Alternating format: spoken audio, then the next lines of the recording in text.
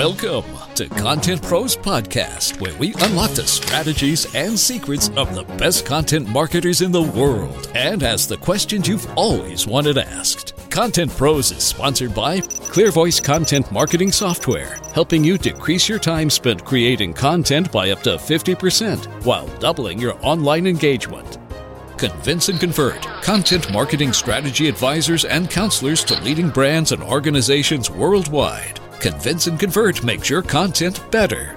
Oracle Marketing Cloud, helping businesses use the latest marketing technologies to tell their stories and connect with their customers.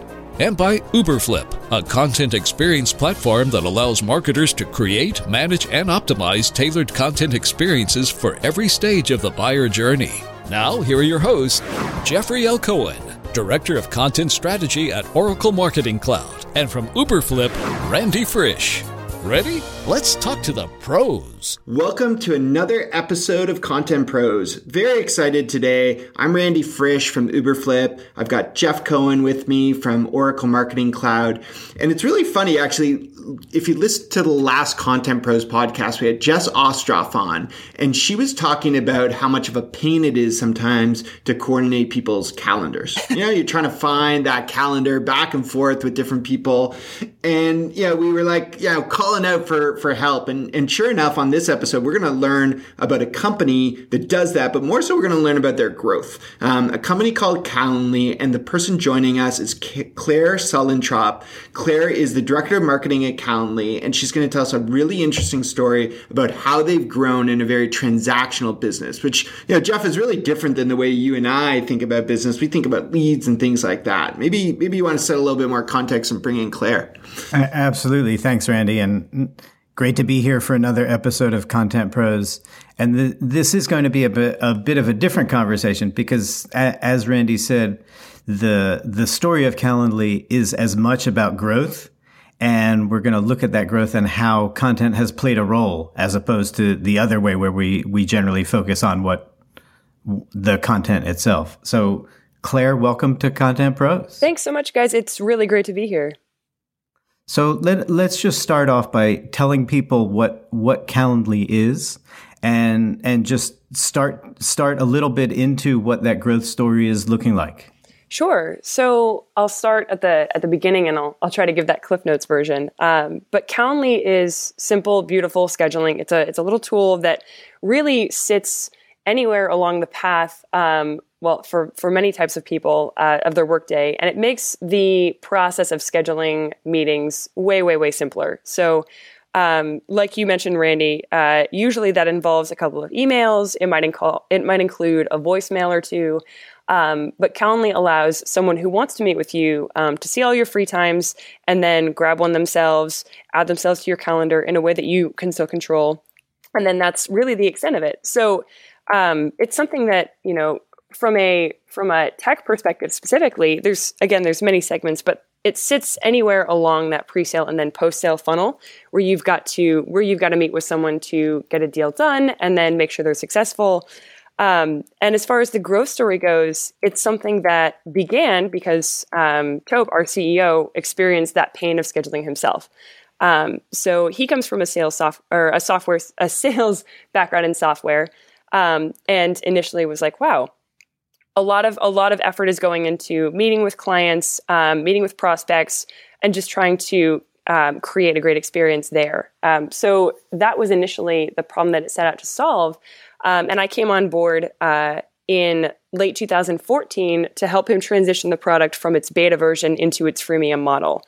And then since then, we've really seen a huge amount of growth in a fairly small amount of time. So at the first year, we reached our 1 million in ARR, and now we're reaching the end of 2016, and we're a little bit over 3.5, and then intend essentially to keep rocketing upward in 2017. And I'm happy to go into any of the details of that. But as you mentioned, it has been a really, really interesting journey as far as what has fueled that growth and where content fits in. Today's episode of Content Pros is brought to you by ClearVoice. Need a freelance writer? ClearVoice Marketplace can help you. Looking for trending topics or influencers? No problem. ClearVoice Content Studio is the answer for that one. Looking to store all your brand guidelines, keywords, and personas in one accessible space? That's right, ClearVoice can do that too. Even pay all your writers from one secure account. Go to demo.clearvoice.com for a free demo and tell them your friends at Content Pros Podcast sent you.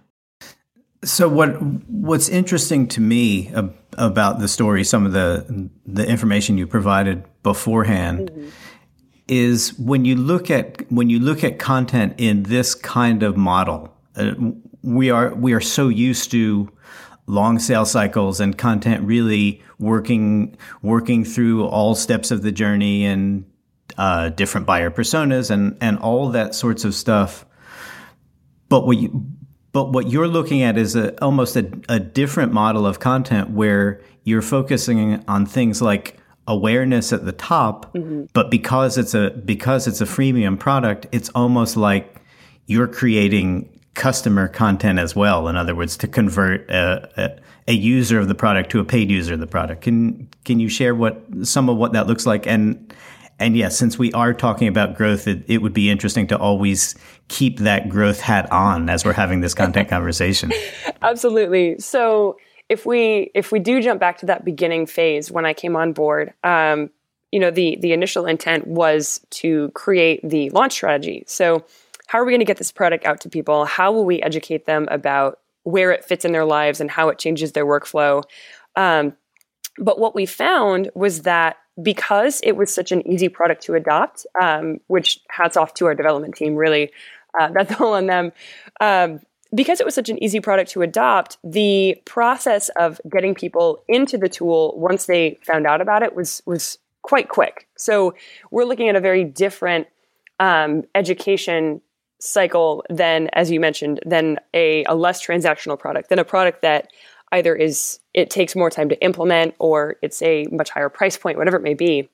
And so what we found was that a couple of things one thing in particular was fueling Calendly's growth really all on its own, and that was just the nature of the product. So when I use Calendly and I have a little Calendly link that shows you when I'm free, and I send it to you, you can schedule with me, and then at the very end, there's a little button that says, get your own Calendly, it's free. So we essentially had built it so that Calendly demos itself when a new person uses it. And that was extremely successful in bringing new people into the product. So for what that looks like over the span of time, we started when we went from freemium when we went from beta into freemium, we had about 14,000 users, and we now, a couple of years later, have about 400,000 users. So a lot of things have contributed to that, but even early on, we saw that as our chief fueler of growth. So the content really was designed to enhance that, or for people who were struggling or confused with whether or not Calendly was right for them. What's the tiniest little push that they need to go to the next step? What's the tiniest thing that we can give them to educate them enough to sign them up? And after that, what is going to keep them on board? So we really began to approach our growth from a customer success metric or a series of metrics or standpoint, at which rather than create content designed to get people into the app, we had to focus on, okay, they're in the app. What's the key action they need to take to get to scheduling with someone? Do they have to connect their calendar? Do they have to do XYZ? What kind of content do we have to create to push them to do that? Is it a help document? Is it an onboarding email series that guides them from point A to point B to point C, and so on? So even from the very beginning, a lot of the content creation we did focused on customer success versus education about scheduling in general. So in those early days, a lot of what I was making was the things that typically post-sale teams are focusing on. So it was help articles, it was onboarding sequences, it was those sequences that you send a little bit later on if someone has gone silent and you want to make sure they're doing okay. So it wasn't until this year really that we began to turn around and say, okay, now that we've kind of got all these structures in place, let's focus on generating greater awareness for people who haven't even heard of a scheduling tool, and getting in front of new audiences. So it's been a really, really interesting and, like you mentioned, kind of unique journey in that way as compared to a lot of content out there. So that's really interesting, Claire. Like, first of all, like, I'm blown away, right? Like 400,000 users. Really, I mean, everyone heard you say that, and you just kind of said it in passing. But I mean, that is impressive. That's really exciting, and I can only imagine being along for that ride. And it's interesting as you described. I'm just wondering what your emotions were like taking on this role with the founder there, and understanding you're coming in as a marketing role and, ready to embrace content you described. And then what was your emotion when you were creating support articles? And, I think some content creators, sometimes we have, such a pride to focus on, that true content marketing, non-product, not salesy. But it sounds like your writing skills were really useful in this other way. How did you balance that just in terms of the emotion? Oh my goodness. So you touched on a couple of things that are very, very true. So 400,000 users, I did run past that. But it's really crazy to look at what kind of growth that is month over month. And so as far as the emotion goes, when I came on, right, you as a content creator, you as someone who lives in the marketing world, kind of have this own conception or notion of what your role is going to be and what kind of work you're going to do. But Calendly has also been, for me, and this is a personal standpoint. This is not, a company standpoint, but Calendly for me has been just a huge experiment in really doing the work across the entire department.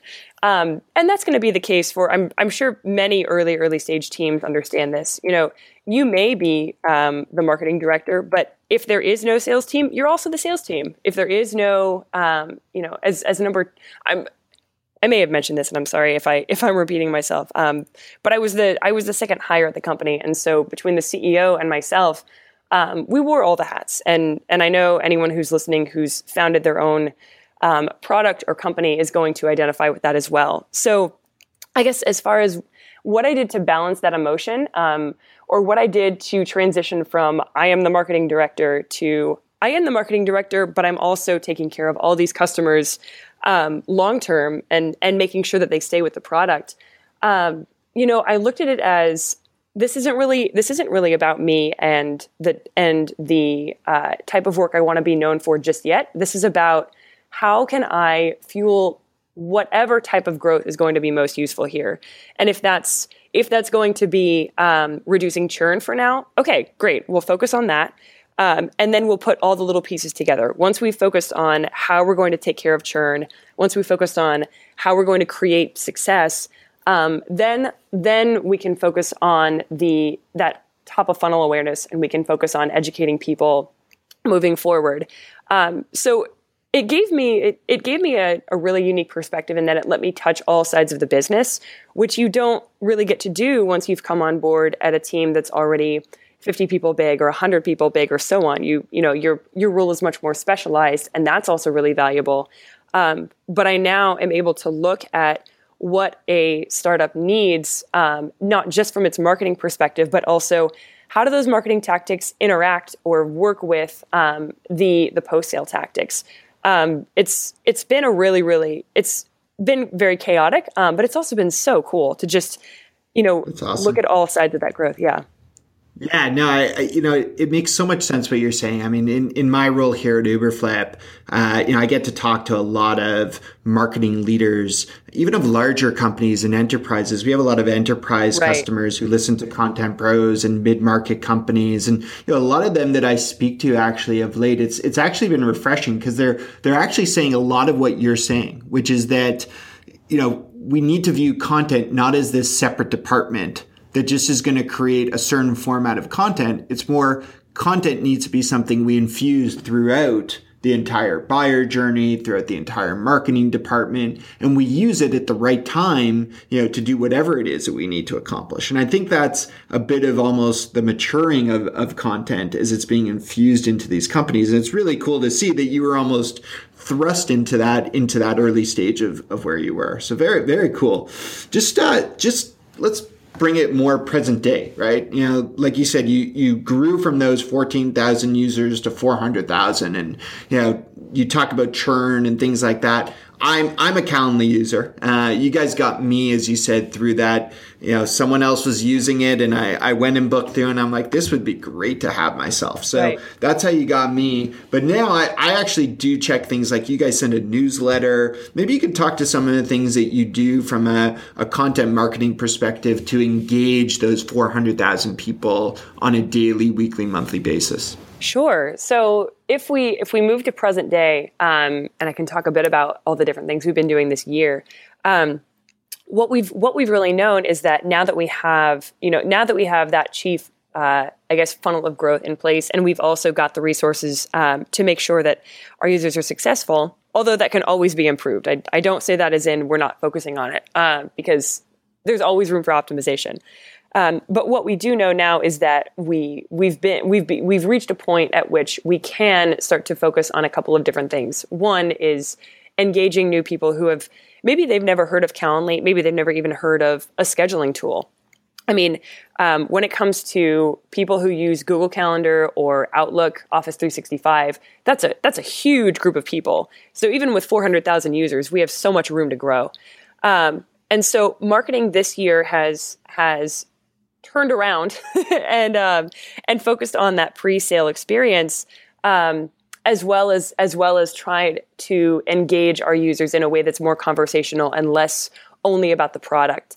So a couple of things that we've talked about in trying to make those decisions is if someone has never ever heard of a scheduling tool before, or if potentially they're using another scheduling tool and it's something that they're neutral about, so they could be open to a different solution. What's going to be most valuable to that person? And this is the job of all content, right? It's to create value in some way, whether that's to establish a relationship, whether it's to educate. It's supposed to solve some kind of problem, or fill some kind of need that a potential customer has. And so for us, what we noticed was a couple of things in actually interviews that we did with our existing power users. So the first thing we did from the top of this year down to probably like end of Q1 or so was spend a lot of time in customer research. So I was interviewing our power users in all our different segments, and there's about 6 of those. But what we noticed in the widest segment, which was sales teams and customer success teams, and anyone along that pre and post sale funnel, what we noticed was it was a couple of things. It was both the pain points that led people to seek a scheduling tool. And so we knew we needed to be creating more content around that and either agitating that pain or showing people that we were solving that pain. But then we also noticed something really interesting. We noticed that people use Calendly not only to solve the immediate need of scheduling, but also because it makes if I'm a director of sales, especially at a software company, I want my team to look like they are at the forefront of technology and that they're using the newest, most innovative solutions, and that they can be trusted when it comes to selling and providing technology. And so people were signing up for Calendly because they liked how it functioned. They liked the look of it. They liked the very, very quick, simple experience. And they saw that as a reflection of themselves or the type of team or the type of business professional that they wanted to be. And so we actually began to focus a lot of our content around positioning Calendly as something that leaders use, that people who are innovators use. And so that really guided, and if you were to go to our blog, and it's just blog.calendly.com, you would see a lot of content about how this sales leader at this company solved this big problem. And then Calendly would be woven into that story somehow. Or a great interview that I held with Brooke, she's over at Intercom, for example. she herself writes a lot of great content about how customer success can play a role in a modern company strategy. And she's a Calendly user. So we found that a really, really appropriate story to tell because Intercom is so well known in that space. So understanding that our users see Calendly as something that is a positive reflection of themselves led us to create a content structure and strategy around that. And that has created a lot of very story-based content. It's created a lot of interviews. It's created a lot of webinars with leaders in sales and customer success at other companies. And then as far as how we've led, or I guess not just how we've created some top-of-funnel awareness with that, but how have we engaged our existing users? We actually follow a very specific structure when it comes to that engagement because we don't want to send people too many emails because our users actually get an email every time someone schedules a meeting with them. So they're probably seeing the name Calendly in their inbox a lot. So we have to be really careful when it comes to what we're going to send them. Is it truly creating value? So we always try to, when we're giving people that type of content, whether it's showing them other cool users like themselves, or whether it's something that's more like a guide to getting the most out of Google Calendar, we always try to position that as something that's an add-on to what's most relevant, which is the product itself. So, for example, we rolled out Salesforce integration earlier this year, and we decided that, in addition to rolling out Salesforce integration, we were also launching our webinar strategy, which I'm happy to go into as well in a second. But we decided that rather than separate those two events, we would combine them and we would reduce the number of emails people were getting and try to introduce the webinar strategy with the most relevant feature release as well. Actually, and that itself seems to be a bit of a faux pas because then you're diluting possibly the number of people who click one or two things. But in our minds, what made the most sense was to deliver information in the way that was the quickest and the simplest and involved the fewest interactions with our users. So we rolled out Salesforce integration, and as a footnote to that email about a feature release, we said, by the way, if this is interesting to you, we also are launching a webinar series, and the first one will be about sales, and it'll be about we actually work with Terminus on that one. It will be about how their sales director, Tony, grew their team from one person to, I think she's got several dozen people. So if you liked the Salesforce update, you can also watch this webinar and join us and ask questions live. When it comes to engaging our existing users with content, we try to keep it as simplistic as possible and as focused on the product, and then content kind of plays an add-on value piece because our biggest concern is that we don't want to over communicate. We don't want to fill people's inboxes with too much of ourselves, if that makes sense. Absolutely. It's a great understanding of how you need to mix your content with your other marketing messages or other, I guess, product messages as they're flowing. Today's episode of Content Pros is brought to you by Uberflip and their weekly podcast called Flip the Switch, where they bring some of the brightest marketing minds together to provide useful insights, actionable takeaways, and a fresh approach to the content marketing challenges you face daily. Head over to bit.ly/flipcontent to discover the tips and tactics that will help you flip the switch from ordinary to remarkable. I want to dig into something that's kind of super granular, just based on what you said. We talk all the time about talking to our customers, interviewing our customers, and you actually mentioned it in two contexts. One, to understand the product, understand what kinds of content you should create, as well as using it from a content creation point. And very often people don't really understand the best ways to literally go about how do you do that? How do you define the customers? How do you connect with them? Obviously, we know how you would be scheduling those meetings, but just that basic process of, okay, I want to find my 10 best customers and I want to talk to them. People think, oh, they can do email surveys and things like that, but It really is those conversations that are so important. So can you dig into like literally the how to of that, because I think that would help our listeners wrap their heads around some of those ideas. Absolutely, and I'm so grateful that you went back to that topic, because this aspect is actually my favorite part of the entire marketing journey, is digging in to understand what's going on with your customers. So what we did was identify.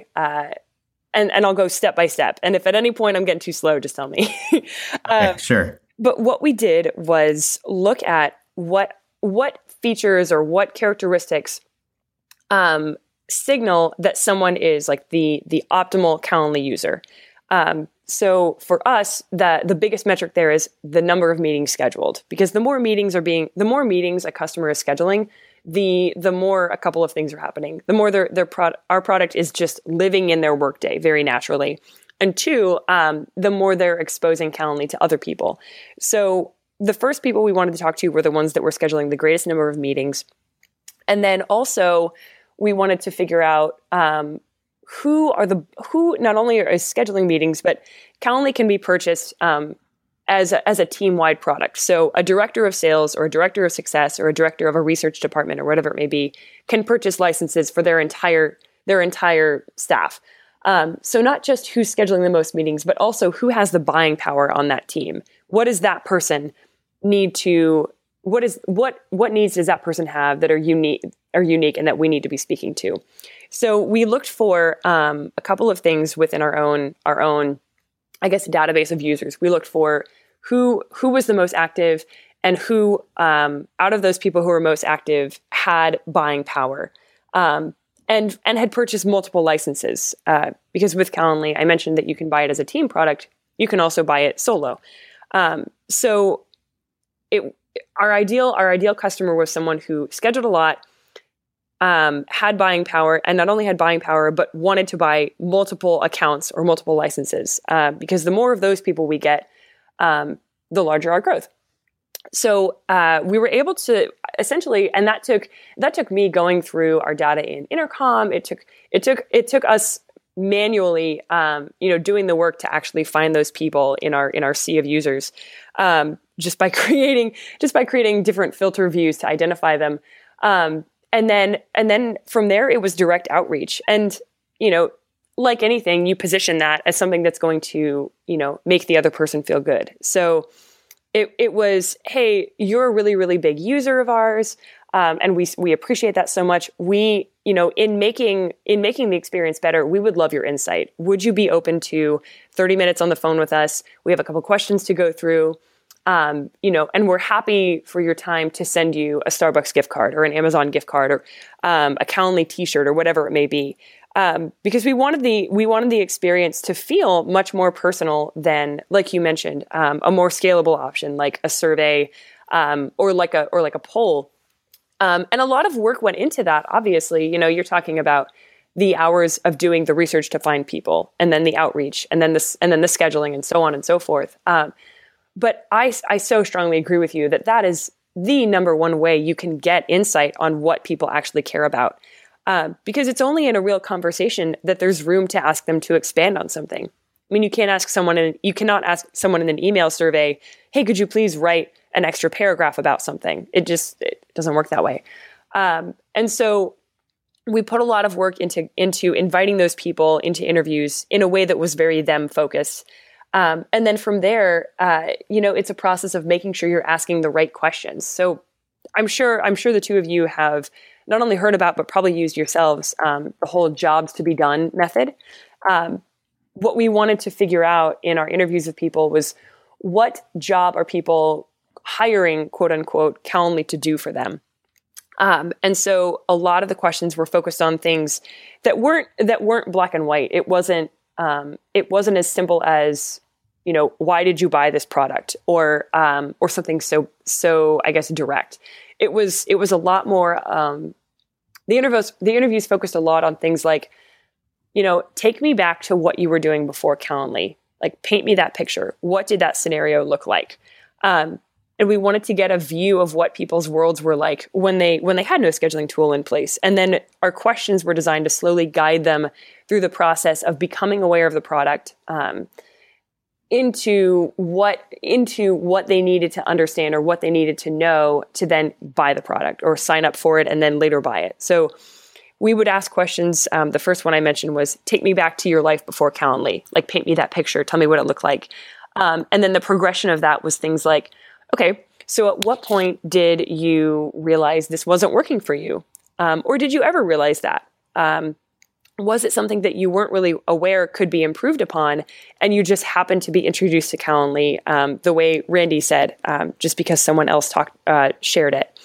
It's really cool. It's really cool. Like, in a way, you're almost having to learn how people are changing their behavior. Exactly. The same way I always give examples like Uber had to with taxis. Exactly. Or companies like DocuSign or EcoSign had to do with e-signatures, right? It's changing this behavior that we've done in such a silly way, but we've always done it. So, really, really cool, the type of challenges. It's, I'll give you one product idea though, that I had while we're going through this podcast. Right. And I'm sure you get, endless, product ideas. And I think part of what's so great about Calendly is that it's simple. But we're talking about all this content and all those email confirmations that go out. How cool would it be if you could drop in relevant content for someone to read ahead of that meeting? Oh, that would be pretty cool. Nice. You could just pay me $1 royalty for each of the 400,000 users. Everyone, I'm going to send straight. And we'll call it even. Yeah, I love that. So we've got just enough time here. We always like to get to know our guests, behind the job. So I've got a few quick little rapid fire questions for you. We'll do a lightning round here. Quick 1 or 2 word answers here. So we'll start off with your name, right? For everyone who listens to Content Pros, Jeff and I take a really conscious effort before the show to make sure we can pronounce people's names. So, we know your name, your last name is pronounced Suellentrop. I'll let people look up the spelling. What is the worst pronunciation of your name that you've ever heard? Oh my goodness. Well, back in the days when telemarketers would still call your house, we got some really interesting ones. So Suellentrop is the most common mispronunciation, and it doesn't offend me whatsoever, because if I were new to this name, I wouldn't know the first way to approach it. A funny story behind that is actually my mom. This is a very, very old story, but it just speaks to the name itself. My mom, when she got one of her first jobs, she received like one of those little name placards that sits at the front of your desk. And when her name placard was delivered to her, they had actually, her first name is Kathy, and they had actually not realized that she had that first name. They thought her name was Sue Ellen. So her placard said Suellentrop. Nice. So yeah, I would awesome. say that is the most repeat mispronunciation. Fair enough. Which is perfectly fine. If that's how you look at it and assume that's how it's said, that is okay. Cool. All right, just to get to know you a little bit more, what are you watching on Netflix? Ooh, Grace and Frankie. Love Grace and Frankie. And then on a lighter note, I will easily binge watch or re-binge watch episode of Parks and Rec anytime. Nice. That's classic. All right, the last one to get to know you.